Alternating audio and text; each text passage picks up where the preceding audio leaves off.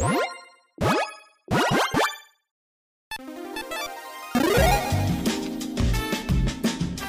and welcome to the Commander's Quarters. I'm your host, Mitch. Glad to have you here. Here at the Commander's Quarters, we're all about Commander on a budget. Today we have an episode of Commander's 2 Cents. On episodes like these, I give you my own personal take on topics about the format in general and current news. This show and episodes like this one are possible thanks to viewers like you. If you're looking for an easy way to help support this show, make sure that you like, share, and subscribe. Also, hit that bell notification icon so you don't miss any new episodes. And while you're at it, subscribe and review our podcast as well. You can also go check out our playmats and other merchandise at thecommandersquarters.com. Another easy way to support this show is with our TCG player affiliate links. So whether you're buying a deck or individual cards, you can use this general link right here or one in the description. And the final way that you can support this show is by supporting us directly by becoming a patron. There are many benefits to being a patron, and I truly couldn't do this without all of their support. Hey everyone, Mitch coming in from the Commander's Quarters studio. Welcome to the show. So, on today's episode, I'm going to be answering the question I've seen out quite a bit in the community right now, and that's just how good exactly are the Thriving Lands? So, the Thriving Lands were a new kind of land that was spoiled not too long ago. It's going to be in Jumpstart. They're in the common slot, so hopefully they're going to be budget, or they should be budget. I would hope, at least for a decent amount of time, hopefully for forever.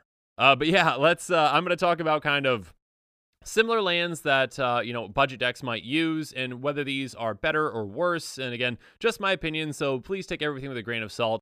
I'm obviously not going to bring up lands that, they aren't really comparable to, like Alpha Duels or Fetch lands or ones that are just strictly, better or more expensive, not exactly budget cards. Even Shock lands are, not really budget for a budget player like me. But yeah, I'll try to bring up some similar lands and talk about kind of, what's better and worse. So yeah, let's just jump into the Thriving Lands. There are 5 of them, and each essentially the exact same thing. But first up, there's Thriving Bluff. It enters the battlefield tapped. When it enters the battlefield, you choose a color other than red, and it taps to add red. It taps to add red or 1 mana of the chosen color. So yeah, let me just go through all of them real quick. Grove adds green. Heath adds white. Isle adds blue, and Moor adds black. So yeah, essentially they do all the exact same thing. They can add 1 of 2 colors. One is going to be 1 set color, and then the other one is based on, when it comes into play, what you choose. So these are pretty flexible lands. In any kind of a deck that's got, 2 or more colors, you might consider them, again, depending on your budget, everything like that. But basically, at the very worst, they are the exact same thing as the first kind of land that I'm going to bring up, which is kind of like the Guildgate type land. Basically, ones that just enter the battlefield tapped, like Simic Guildgate, and they tap for green or blue. Now, obviously, if they're, a Mace's End kind of deck, the gates are going to be better, or, because that's kind of what the deck revolves around. But yeah, basically, they do the exact same thing at a base level. If you're in a 2-color deck, the Thriving Lands are going to do the exact same thing. So they're not better or worse. They're basically the exact same thing. They in a 3-color deck, though, obviously the Thriving Lands are going to be better because they give you that flexibility. Yes, it does have 1 set color, but you can pick the other color that you actually need in the situation that you're in. Versus, a Guildgate or, there's similar lands around the Guildgates. I don't know if those cycles have exactly names, but, ones that are kind of stuck on 2 colors, this is going to be better than, because it gives you that flexibility, gives you that option, In a 3, 4, 5 color deck, obviously Thriving Moor or kind of any of the other Thriving Lands are going to be better. They give you, 1 specific color and then a color that you need for the situation that you're in. A similar one is going to be like a Bloodfell Cave that we can compare this to. Enters battlefield tapped. When it comes into play, you gain 1 life, and that taps for 1 of 2 colors. So yeah, again, basically the exact same thing as a Guildgate, but it also has that added benefit of gaining you 1 life. Now, how valuable is 1 life in Commander? Not all that valuable. Again, it's essentially just a slightly better, Guildgate, basically. And when it comes to comparing this to the Thriving Lands, if it's in a 2-color deck, obviously gaining 1 life is better than not. You're just going to choose the exact same color anyways. So, yeah, in a 2-color deck, the gain lands are going to be better than the Thriving Lands. In anything 3 or above, the Thriving Lands are strictly going to be better. Not being able to gain 1 life versus, being able to select the color that you want 9 times out of 10 is going to be much more valuable. So, yeah, being able to fix your mana, better. Boros Garrison is an example of a bounce land. Enters battlefield tapped. When it comes into play, you return a land back to your hand. It taps for red-white. Now, there's kind of, I'd say that there's kind of like a split in the community when it comes to whether bounce lands are good or not. I personally don't like them very much because, they can, there is, that that chance that, on turn 2, you basically, are bouncing a land back to your hand and, you have the discard at the end of the turn, basically, if you don't have any other plays or whatnot. It doesn't always happen, but, there are times where bounce lands can be great. There are times when they can kind of actually, hurt you a little bit too. Again, I think, in a 2-color deck, it's going to be similar. I personally would just prefer, like the Thriving Lands over them in a 2-color deck because, again, there's no bouncing. But yeah, it's essentially, once you get to 3 or more, these are just going to be strict upgrades to a bounce type land. One that has gotten, or one type of land that's gotten a lot cheaper as of recent, I believe with some reprints, is going to be the Scry lands like Temple of Epiphany.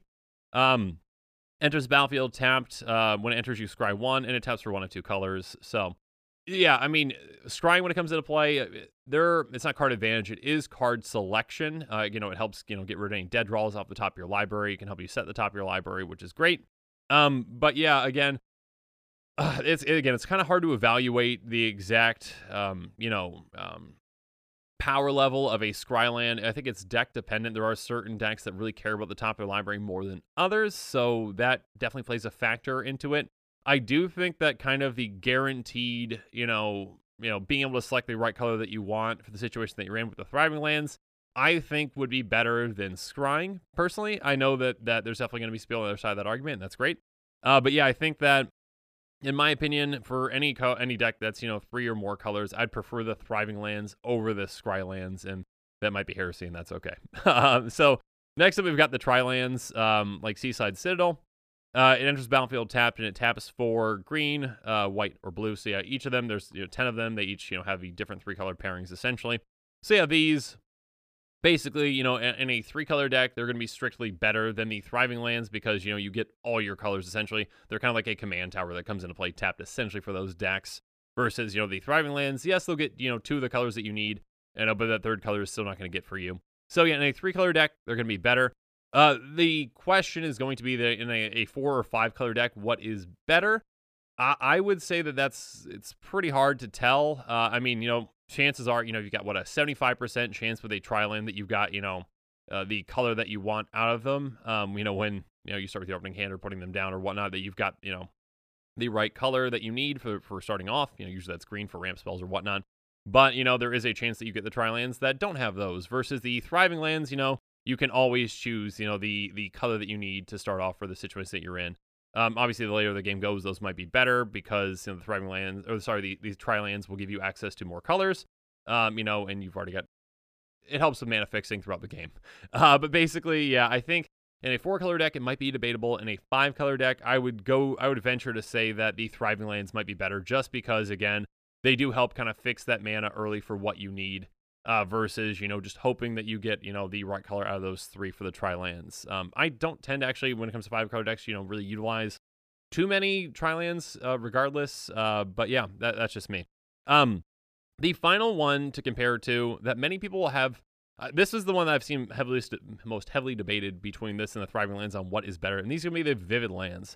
Vivid Creek is an example. It enters the battlefield tapped with 2 charge counters on it. It taps for a blue, and then you tap to remove a charge counter from it and add 1 mana of any color to your mana pool. These start off as very budget and have crept up. A couple of them have crept up in price a decent amount. I can still fit them in most budget decks, but yeah. Basically, this is, hey, I tap for 1 color, or I can tap for any color 2 times. So this one, again, both get you the initial color that you want, but this one can kind of perfectly fix your mana twice. Again, and also if you're in a deck that's got proliferating or being able to add more counters onto these, then that works. And these essentially just tap for 1 mana of any color throughout the game. So it kind of is a deck-dependent kind of thing. I'd say if I had to pick which one was better between these two, my gut says the Vivid lands, but, I'm not positive on that. I don't think Wizards likes lands that come into play with counters on them. I don't think that they're reprinting the Vivid lands probably because of that. It is a little bit wonky, when you're playing a game and you kind of have to put your Vivid lands separate or whatnot because they get counters on them. So it's just a little wonky. So I think that, kind of like less along that approach and more lands that are among the, thriving more kind of choosing colors approach might kind of come into play. But yeah, I think that the Thriving lands are fantastic budget lands. Again, in 3 or more color decks, essentially, they're I mean, heavily considered for budget decks. I think you should be considering them. Yeah, they're great. I think all the cards on this list that I mentioned, essentially, again, like Tri-lands, you know, in circumstances are going to be better. Vivid lands are probably better. Again, that one's iffy to me, but yeah, the Thriving Lands I think are a fantastic addition. I'm glad to see, you know, Wizards print these. I hope they get reprinted in further sets because, you know, I think there's going to be a decent amount of demand for them. I think they are going to start budget. You know, definitely they're commons.